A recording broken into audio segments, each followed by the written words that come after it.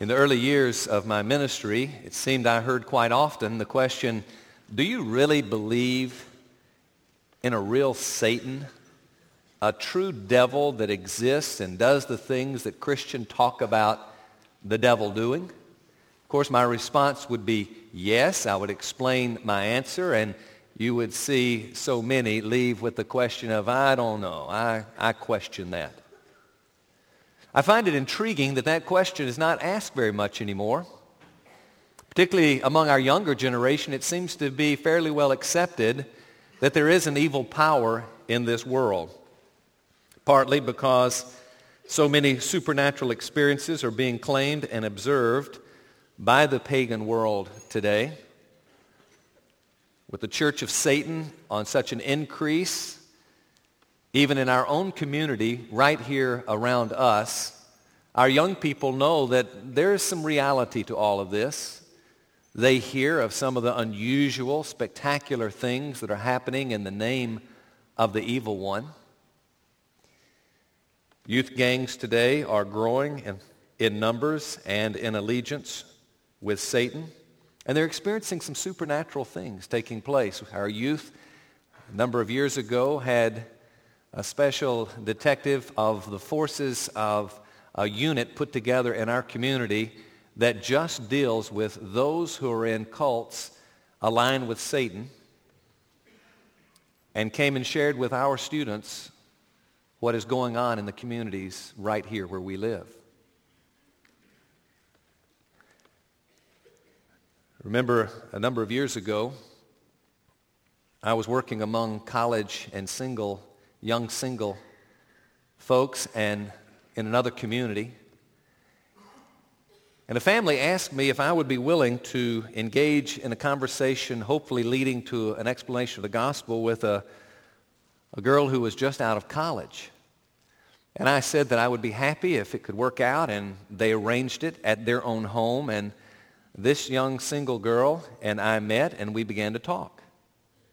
She told me of her background, that she grew up in a home where her mother and aunts and uncles and most of the relatives were witches and warlocks. She told me unusual stories of things she had encountered during her lifetime, things that just were eerie. But she says, I watched, I saw, I know what's going on, and it's been hard. She didn't align herself with her mother and relatives, but at the same time was very much not a follower of Christ.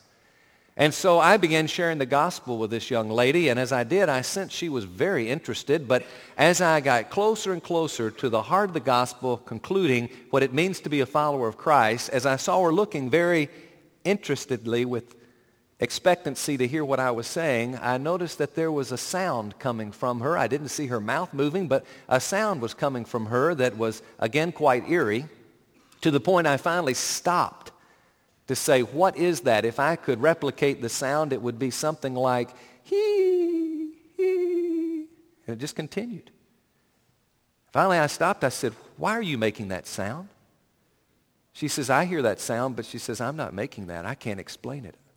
I know it's coming from me, but this is part of what I've been talking about. With that, I pursued through the gospel, and I said, would you like to make the Lord Jesus Christ your Savior, your Lord of life? And she said with great sincerity, yes, I really do. I'd like to.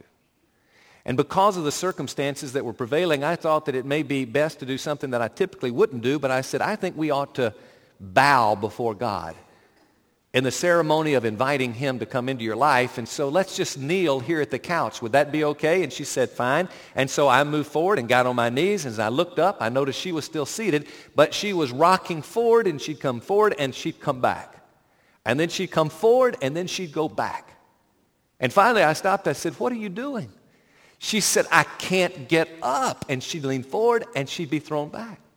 She says, I can't get up. And finally I said, just with the strong presence of the reality of Christ, I said, in the name of Jesus Christ, get up. And with that, she came straight forward, got on her knees, invited the Lord Jesus to come into her life, And today she's married to a pastor and she walks faithfully with Christ. I believe there's a Satan. I believe there's an evil power. Most people today would agree. But what we don't really know are what his tactics are, and we certainly do not understand for the most part who his allies are. Now, before we get into that, I'd like for you to take a brief glance at some of the things that have been inserted in your bulletin. You will see that today on our outline, we are working through the week entitled The Beast, the False Prophet, and the Great Harlot. These are the three allies of the evil one. We are going to cover 3 chapters in this message. And in order to do that, I obviously cannot hit every detail. So please, let me give you the big picture. If you get this and nothing else, you'll be able to understand. You would be aware, if you have listened to the 3 keys, or you were here during that time, that the story of Revelation is the story of the first coming of Christ to the end of time, where Christ comes again at the same time of the rapture for the believer and the judgment, the final day. And you find that in all 7 occasions, as the story is told, as the segment of the chapters we look at today, 12 through 14, it will begin with the coming of Christ, and it will end with the judgment. But here's how it's broken down. Chapter 12 is going to explain Satan's attacks. It's going to explain his attack on the Lord Jesus Christ to begin with, and that failed attack, which then turns into an attack on the church and even individual Christians. And we'll see that attack in chapter 12. Then 13 takes us to understand how he can be as powerful as he is, he being the evil one, and the reason being because he has 3 tremendous allies. One will be called the beast, the second will be called the false prophet, and the third will be called the great harlot.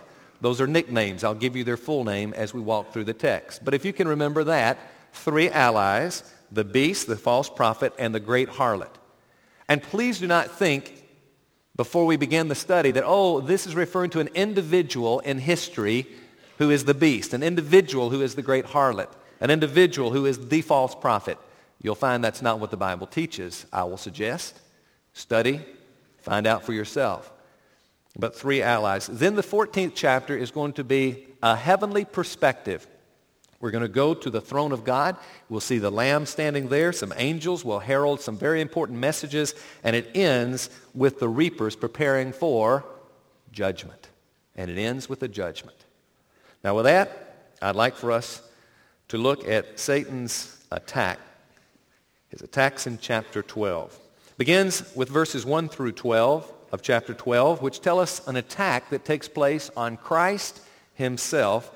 It reads, beginning in verse 1, "And a great sign appeared in heaven, a woman," and that is the church, as we will see clearer and clearer as we go, "clothed with the sun and the moon under her feet, and on her head a crown of 12 stars." That's referring to the glorious, exalted aspect of the sun, the exercise of dominion of the moon, the victory, the wreath of 12 stars, and so forth. But then it goes on to say, "And she was with child." We'll see very soon the child to be Christ.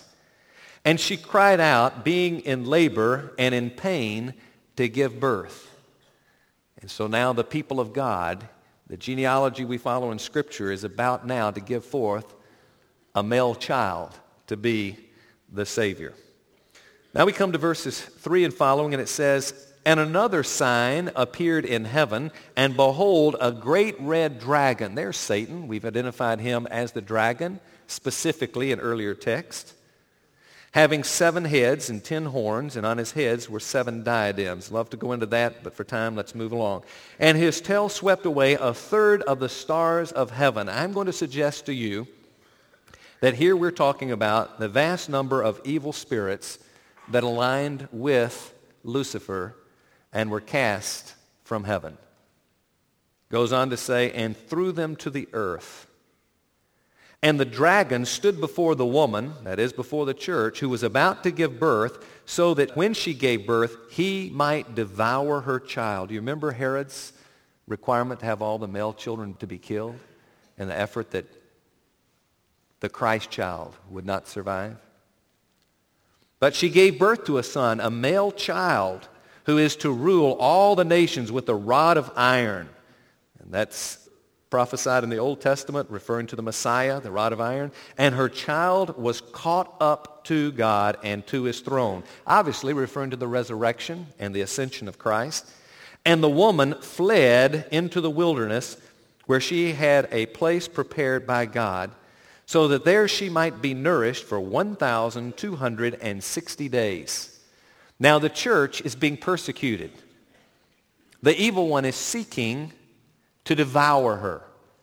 But she has one to run to, Almighty God, and his grace and his provisions of mercy and protection and love, and is nourished even by the means of grace through the Word of God and through prayer and the other means that God gives to us for 1,260 days, which we've already earlier identified to be the gospel period, the age between the first coming and the second coming of Christ, synonymous to the 42 months, the times and a half time, 3.5 years as it's often referred. Now, moving along, we see that there is a war that's going to follow, and we've already addressed this war in our keys, but let's read it again.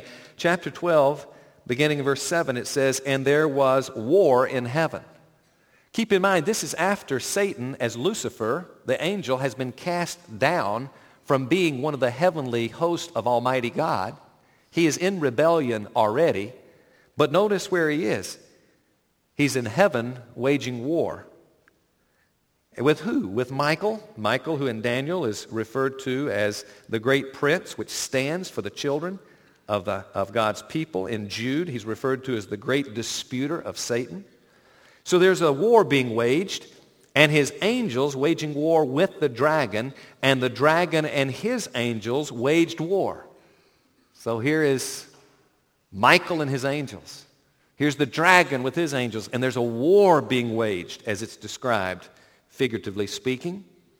And they, that is the dragon and his angels, were not strong enough. There was no place found for them in heaven. Don't be confused. We'll get there in just a second. And the great dragon was thrown down. The serpent of old, who is called the devil and Satan, who deceives the whole world, he was thrown down to the earth, and his angels were thrown down with him. Now, this isn't a literal presence of Satan in the heavenlies, as we would think of it, but suggesting here that he has lost his place as an accuser of the brethren. If you can remember the story of Job, if you've read it. He stood before Almighty God, and he's accusing Job, saying, yes, but if, then Job wouldn't. If this, then Job wouldn't. And he's accusing Job. And God gave permission, as he granted, to do certain things to Job. He is in the heavenlies, so to speak, as he's bringing these accusations. But since Christ has now rendered satisfaction for sin, there is no semblance of justice for his accusation against believers. What we're suggesting here is he cannot point to the Savior's unaccomplished work any longer. Prior to this, he could say, yes, Christ, I know what you say you're going to do. I know you say you will be the Redeemer, that you will pay the penalty, but you haven't done it, and I will take your life if I have to. You will never go through redemption accomplished. I will stop you. It is my plan. Almighty God, knowing differently, gives him certain reign and opportunity to attack, but the Lord Jesus goes to the cross. He pays the penalty of sin. He's resurrected. He ascends into heaven. He is seated at the right hand of the Father. And now the evil one is cast down from any such accusations, can no longer do so. Doesn't it bring meaning to Romans 8? Beginning in 33, where it says, who will bring a charge against God's elect? God is the one who justifies. Who is the one who condemns? Christ Jesus is he who died, yes, rather who was raised, who is at the right hand of God, who also intercedes for us. And then it goes on to say, who can separate us from the love of God?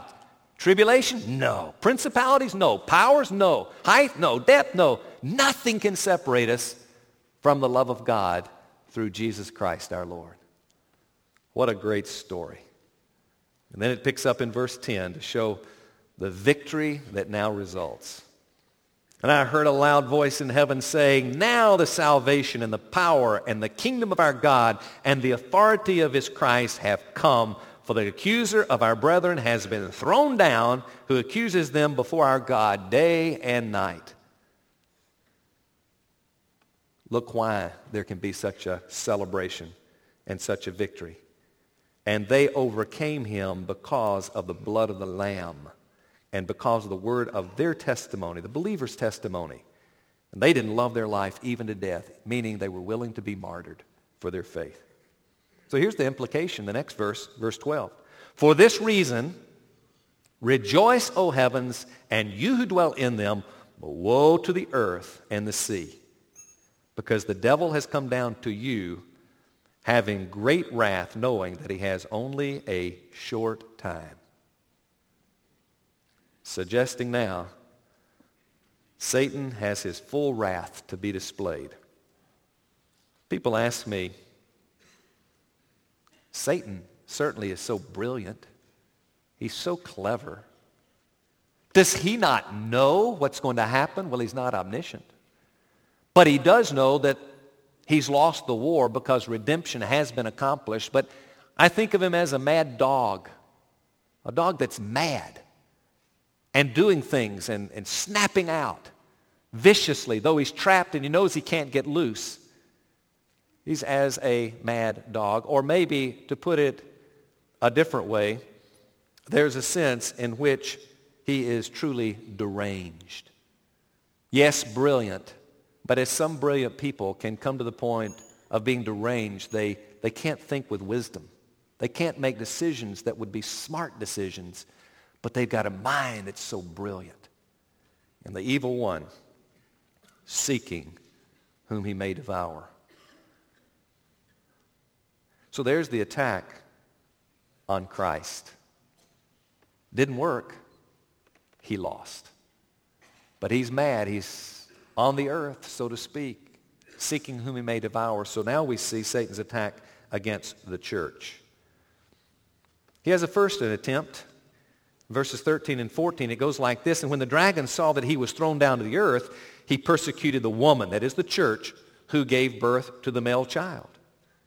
And the two wings of the great eagle were given to the woman. And you'd really have to go back. It's a rich study into Exodus and see how God talks about him being as a provider, as an eagle sweeping down and taking his eaglets on his wings and carrying them to safety. The same analogy used here. It was given to the woman in order that she might fly into the wilderness to her place where she was nourished for a time, a year, and times 2 years, and a half time, a half year, from the presence of the serpent. There's your 42 months, your 1,260 days, however you want to talk about it. Now, having fled from the presence of Satan, you and I, the church, no longer can experience his deadly attack. He can't destroy the church now. He can inflict his wounds upon us, but he cannot destroy us. So there's a second attempt. If he can't destroy us, look what he does next. And the serpent poured water like a river out of his mouth after the woman, so that he might cause her to be swept away with the flood. That is, the evil one is trying to engulf the church in a stream of lies and deceptions, but it won't work. Verse 16, and the earth helped the woman, and the earth opened its mouth and drank up the river, which the dragon poured out of his mouth. So there's the attack on the church throughout the history, from the first to the second coming of Christ. And now the last verse of this chapter, we see Satan's attack now on the individual Christian. Look at his anger. 17, and the dragon was enraged with the woman. He couldn't kill the church.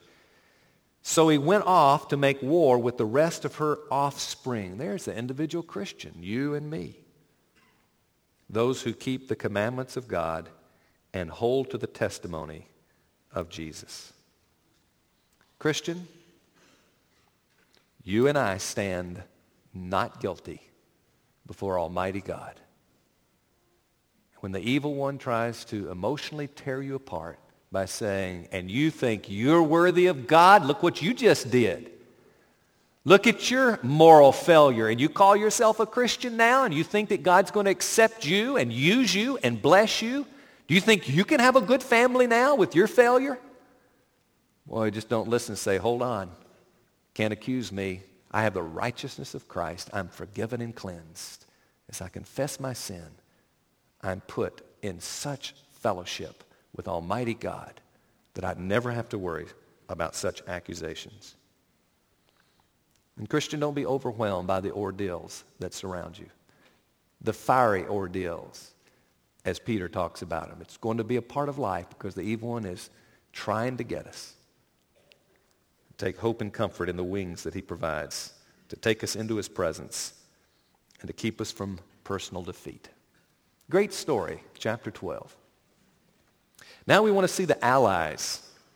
This piques our interest, obviously. We've heard about the beast, maybe, or the false prophet. Well, he has a masterful plan, 3 allies. We see the first 2 allies introduced in chapter 13, and then in chapter 14, we'll only really study one verse in that last chapter, and it's the verse that introduces the 3rd ally, who will be the harlot, as we will nickname him. Let's look first of all at the beast, and we're going to call the beast in his proper name, the beast of the sea, which is described in verses 1 through 10. Now the sea, from Isaiah 17 and onward, we're going to see it, even in Revelation chapter 17, referring to the multitudes of peoples and nations. And so let's read, first of all, about the honor that is ascribed to this beast. Verse 1, and he, that is Satan, stood on the sand of the seashore. Just remember that, where he is. And I saw a beast coming up out of the sea, that is, out of the peoples and nations. It's not just one person in one nation or one... No, it's coming through all the history of the peoples. Out of the sea, having 10 horns and 7 heads, and on his horns were 10 diadems, and on his heads were blasphemous names. Love to go into that. Time will not permit. But verse 2, it says, and the beast which I saw was like a leopard. His feet like those of a bear. His mouth like the mouth of a lion. And the dragon gave him his power, his throne, and his great authority. And I saw one of his heads, as if it had been slain, and his fatal wound was healed. Now, this beast is described in a composite form of the leopard and the lion and the bear and so forth. Now, if we were to go to Daniel 7, we would see the same composite beast, and we know it's talking about empires there. Some think the 7 heads would represent 7 empires, beginning with Old Babylon up to Rome, the 6th, and then there's dispute as to the 7th. I'm going to suggest that more than likely that this 7th head, as we're talking about, the wound and so forth, is referring to what is present among us always through the history and is now, and that would be the persecuting power of Satan, operating in and through the nations and governments of this world. And up to this time, they were up to Rome, the 6th, but there's yet more to come, and here it is, the beast, that will exist throughout the history of time in its many expressions of nations and governments and power structures. We're talking here about man's self-exaltation, whether it be in the marketplace, industry, doesn't matter. Wherever you see the anti-Christian mentality in power structures of our society, this, the evil one, is going to use to his benefit. Do you often wonder when you read the news or hear the news on television and hear some of the decisions that our government is making? And you say, how can they do that? Are they absolutely, totally illogical? How can they do that? And I hear that and I say, oh, I know, because there's a great influence called the beast. And we're seeing it operative. It's under an influence of the authority of Satan himself. Talks about a fatal wound. Satan received a blow at the cross that killed his cause. He's defeated forever. Mortally wounded. But though he's still active, seeking whom he may devour for a short period of time, it's as if he now has risen again for a short period of time. We see there's great homage paid to the beast, beginning in verse 3, or into verse 3. And the whole earth was amazed and followed after the beast. And they worshiped the dragon. They follow the beast, but they worship the dragon, because he gave his authority to the beast. And they worship the beast, saying, who is like the beast, and who is able to wage war with him? Saying, I'm falling under secular humanism because look at its power, and I want to be on the winning team. Look at the little church over there. What are they? Just a bunch of religious right-wingers? Why should we align with them? Oh, no, I don't want to be associated. Let me just be over here with the power structures of society. Beast is all around us. If you skip down to verse 8, it says, and all who dwell on the earth will worship him. Everyone whose name has not been written, that is, from the foundation of the world, in the book of life of the Lamb who has been slain, which is the record of all of God's children through the history of time. And so here are people worshiping the dragon by following the beast.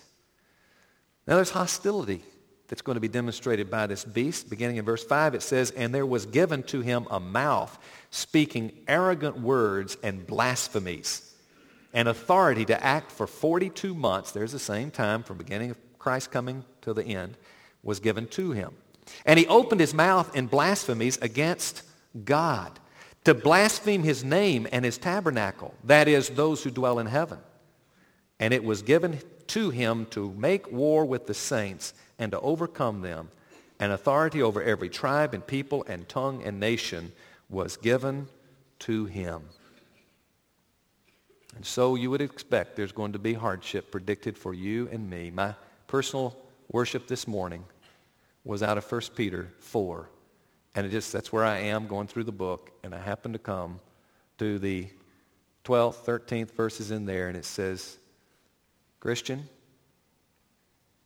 you're going to be persecuted. When you go through the sufferings of Christ, rejoice.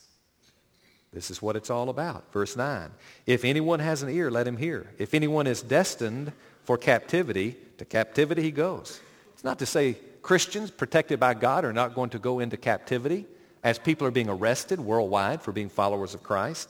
If anyone kills with the sword he must be killed. There's still going to be martyrs today. Here, though, is the perseverance and the faith of the saints. The beast lives by the power of the sword. The believer lives by the power of the Spirit. And our weapons are perseverance and faith. God has granted them to us. Well, this particular beast, being a reality, should remind us how blessed we are to live in the country in which we live. But at the same time, we better get prepared, because I predict, based on the Word of God, the victories of the dragon will become more numerous. And we've got to stay concerned in the meanwhile with all the peoples who are part of our family, brothers and sisters in Christ, who are being persecuted and martyred all around the world. Pray for the persecuted church. Now we see the second ally. He is the beast of the earth.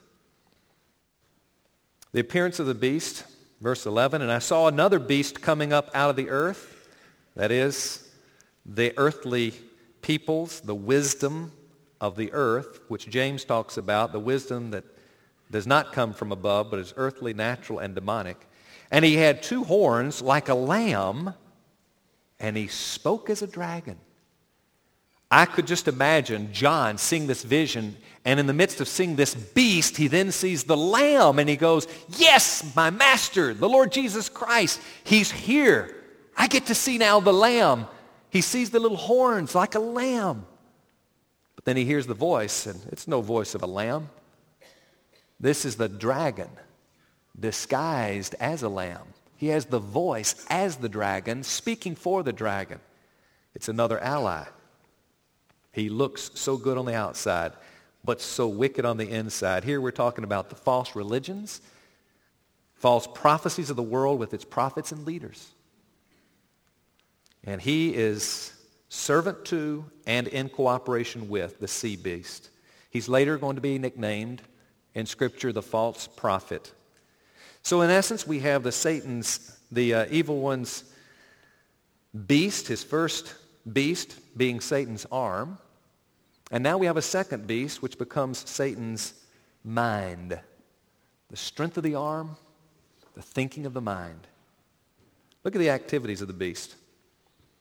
He exercises all the authority of the first beast in his presence, verse 12. Skipping down to 13, and he performs great signs so that he even makes fire come down from heaven and so forth. Verse 14, and he deceives those who dwell on the earth because of the signs which was given him to perform in the presence of the beast. Verse 15, and there was given to him to give breath to the image of the beast, that the image of the beast might even speak and cause as many as who do not worship the image of the beast to be killed. Let me tell you, heathen religions and heathen philosophies go together as great bedfellows with heathen politics. Look at the World Council of Churches today. Have you ever wondered, if you know anything about the World Council, how is it that the World Council of Churches could give so much of its money and attention and affirmation to communistic causes? I mean, this is religion who is marrying here to the power structures of the world that are anti-Christian. People are always asking me, well, wait, what about all the other great religions of the world? What about the many religious people that are not born again stuff, but I mean, they're into their religion. They have their Protestant or Catholic beliefs, or they have their Muslim beliefs or whatever. What is the big deal? It's good stuff. And I said, yeah, it looks kind of like a lamb, doesn't it? But listen to it speak, and it will speak as a dragon.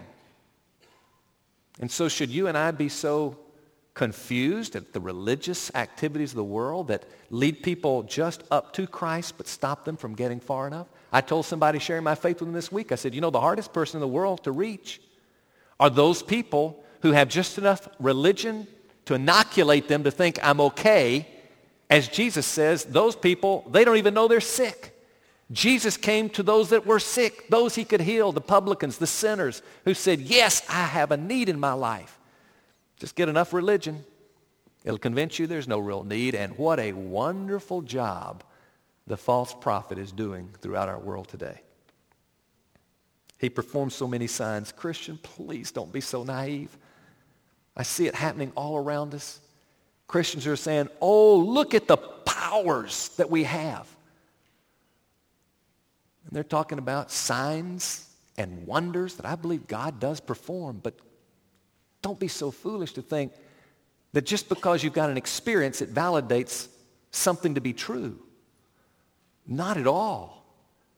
On my campus, when I was in college, the Hare Krishna were speaking in tongues, were prophesying, telling what was happening in the future, having tremendous powers. Does that mean we ought to line up with the Hare Krishna? No.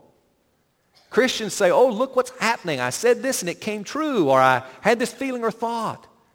Or they're going to say, I spoke in such a way that validates that it is of God. Maybe, maybe not. Be so very careful. There are powers of this world. There are means to produce signs and wonders that may not be from God himself. We go to the Word of God to determine what is truth. That's where we begin. Christ himself said in Matthew 24, and false Christs and false prophets will arise, will show great signs and wonders so as to mislead, if possible, even the elect. Now we come to verses 16 and 17, and this becomes interesting. And he causes all, the small and the great, the rich and the poor, the free man and the slaves, to be given a mark on their right hand and on their forehead. Now this is where we, have you heard they're starting to put marks on people's hands now to identify whether they can buy something or not in the grocery store? Oh, it's coming. It's the mark of the beast. I hear it all the time. I've heard it for years. Verse 17, he provides that no one should be able to buy or to sell except the one who has the mark, even the name of the beast, or the number of his name, which in the last verse we'll see in a minute is 666. So it's all this stuff. Oh, there's going to be a name. Did you hear it's 666 that's representing such and such? And did you know that that's going to be put on hands and foreheads? And if you don't get credit cards. You won't be able to buy. You won't have currency, and so forth and so on. Let me tell you, this has been going on since the time of John. In fact, it's been going on long before that. If you go to Exodus, you find it there.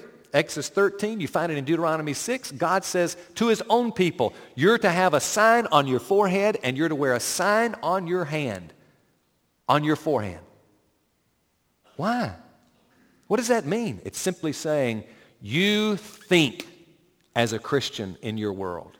You act and you do and you live as a Christian in your world. And the world will know, as in Thyatira and other places we see in Revelation, well, they'll know, they'll see you're Christians, and you'll lose jobs, you'll have persecution, you'll have pain and struggle just because they say, oh, you're a Christian.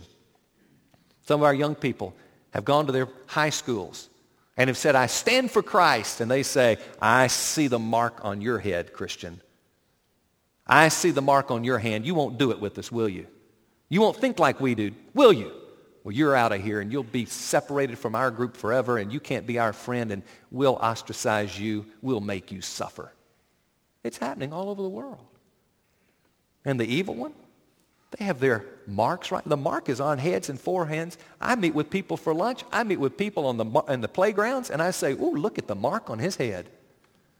Look at the mark on his hand. Listen to the way he's talking. Listen to the way he's thinking. Look at the way he's acting. Pretty evident. It doesn't take brilliance, but it takes wisdom. Look at the last verse. The arithmetical name of the beast, verse 18, here is wisdom. It wouldn't take a whole lot of wisdom. All you have to do is look for a number on somebody's head, but it takes some wisdom. And let him who has understanding calculate the number of the beast, for the number is that of a man. One of the worst translations we could have in the book of Revelation. There is no article a before the word man, and it reads totally different when you read it as it should be. Calculate the number of the beast, for the number is that of man. And the number is 666. 7, the number, the divine number representing God. 6, that which falls short. 777 representing the Trinity of Almighty God. 666, the Trinity of man who thinks he's almighty, but really is expressing failure upon failure upon failure. Humanity represents man's effort to usurp the rightful power of God as sovereign over the universe. And boy, haven't you heard it through the years? Back they used to write and they said, oh, it's Caesar. This is Caesar, 666. He's the guy. And then it's Nero. And then it was Adolf Hitler years back. And then some of us remember when it was Kissinger. I don't know if you remember. And now it's a whole bunch of people. And the way they come to that is through an ancient mystical practice called gematria, which is basically the study of numerical values of people's names. And you gain it by ascribing a numerical value to each letter of a particular alphabet, the Greek or Hebrew typically chosen, and you can play little games with it, and it'll come out with numbers. And so you take Kissinger or Hitler or Nero or Caesar, and it comes out 666. And by the way, there would be hundreds of you here that would come out 666 as well, depending upon which value you gave to the numbers and which alphabet you used. It would work. And that's what's happening all over. People are making this so spectacular. And is that not Satan's great plan? It's like the magician who says, look right here, and over here he's doing something when you're not looking, and he's slipping one in on you. He says, oh, wait for the 666. There's going to be one coming. You watch him. Ooh, he's going to reign. He's maybe in your generation. Keep your eyes open. And all this time, the evil one is doing his destruction around us while we're saying, at least the beast isn't here yet. At least we don't have the false prophet yet. Thank goodness we don't have the harlot yet.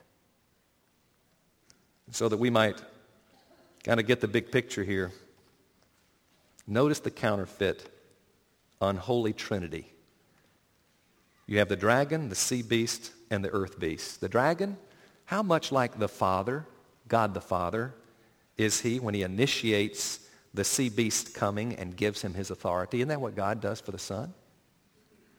The sea beast, even an imitation of the Christ, who is the exact representation of the dragon. And he's dealt a mortal blow, and he rises again. Wow. And then the earth beast, as to the Holy Spirit. Earth beast causes men to worship the sea beast and to manifest the miraculous, and that's exactly what the Holy Spirit does in the work of the Trinity. It is such a counterfeit. Close, but not the real thing. Now we have a third chapter, and it is just a couple of minutes for closing. We will not read it. You can take the outline and do more justice as going through it verse by verse. But I want to note to you, you remember verse 1 of chapter 13? I said, remember, he, Satan, stood on the sand of the seashore? Look how chapter 14 begins. And I looked, and behold, the Lamb was standing on Mount Zion. And now we get a moment, as we often do in each of the 7 sections, a little parenthesis to comfort the church. Here John and all of us have seen the beast of the sea and the beast of the earth and all the horrors and the damage that's going to take place. And so Almighty God says, hold on a minute. Let's just see from a heavenly perspective. And you're going to see 3 times I saw in verses 1, 6, and 14. It breaks down the chapter for you as my outline suggests. First you see the Lamb stands in heaven, and you'll see the appearance of that Lamb and then the activities of the Lamb, or the activities that are going on in heaven. It'll talk about the attributes of the Christian in verses 4 and 5, a wonderful study there. Then we come to the angels who appear as heralds. And they're going to herald a number of messages. First, they're going to proclaim the urgency of obedience to the church. They're going to proclaim the futility of the world to the church. They're going to also proclaim the consequences of disobedience. And that summarizes the second point. But I want to draw your attention to verse 8, because this is the third ally being introduced. And we're going to see this ally in chapter 17 and following in a big way. And another angel, a second one, followed saying, fallen, fallen is Babylon the Great, she who has made all the nations drink of the wine of the passion of her immorality. Nicknamed the Harlot later, this representing the world as the center of seduction. We're talking about here the center of industry, commerce, art, culture, wealth, sex, drink, just go on and on. Anything that seduces the believer to see the glitter, the glamour, the luxury of the world. And the word fallen, fallen, fallen. Past tense, though it's falling constantly, there will be the ultimate fall. It's as good as happened. We're going to get into that study in chapter 17, and it's a fun one. I'll just say this. This harlot, she is gorgeous. She is beautiful. Jewels, beautiful face. I mean, she's just dressed unbelievably. She's gorgeous. She looks like premarital sex. She looks like divorce as a means to get what you really want. It looks like drink. It looks like drugs. I mean, it looks like all kind of good stuff. It looks like money. But you know what happens? What's going to happen is we fall in love with her. And the night after the wedding, we wake up and she doesn't have her makeup on. And let me tell you, this is one ugly woman. And we go, how could she look that beautiful and now be that ugly? We'll tell you more about it later. Then we come to the last. The last is the reapers prepare for harvest. The harvest, first of all, that receives God's rewards. And there we're at the very end time now. And there's going to be the rapture of the church, and they'll receive at judgment. They'll receive all the rewards. And then lastly, 17 through 20. Wouldn't we expect it at the end? Because you always end with judgment. Every 7 segments end with judgment. The harvest that receives God's wrath. And there it is, the final judgment. Let me close saying this. Recognize there are 2 armies, Christian. Seeker, know there are 2 armies. There are 2 commander-in-chiefs. Choose now who you're going to serve. We win as Christians. The church will be victorious. I'm glad I'm a part of her. Would you like to come join us, seeker? Be part of the winning team. Get ready for a fight and a battle, Christian. Seeker, if you come to Christ, not the bed of roses, all problems gone. There'll be a new war. But it'll be war worth fighting and one we can win. The gospel is the story of God's righteousness given to us through the death of Christ. Our sin taken by him on the cross, that we might be accepted, forgiven, never to be accused by God again, never separated from the love of God through Christ. Seeker, would you receive him even today? Christian, would you turn your heart, control over to him as we pray together? Our Father in heaven, we bow our heart's attention to you, thanking you for your love and your grace. Come into the hearts now of those that would seek you. May they come to know you even now. And may we as Christians recognize the allies all around us. May we have new eyes to see, wisdom to understand the 666. And Lord, may we be faithful to you even till the end. For we pray this in the matchless name of Christ our Savior. Amen.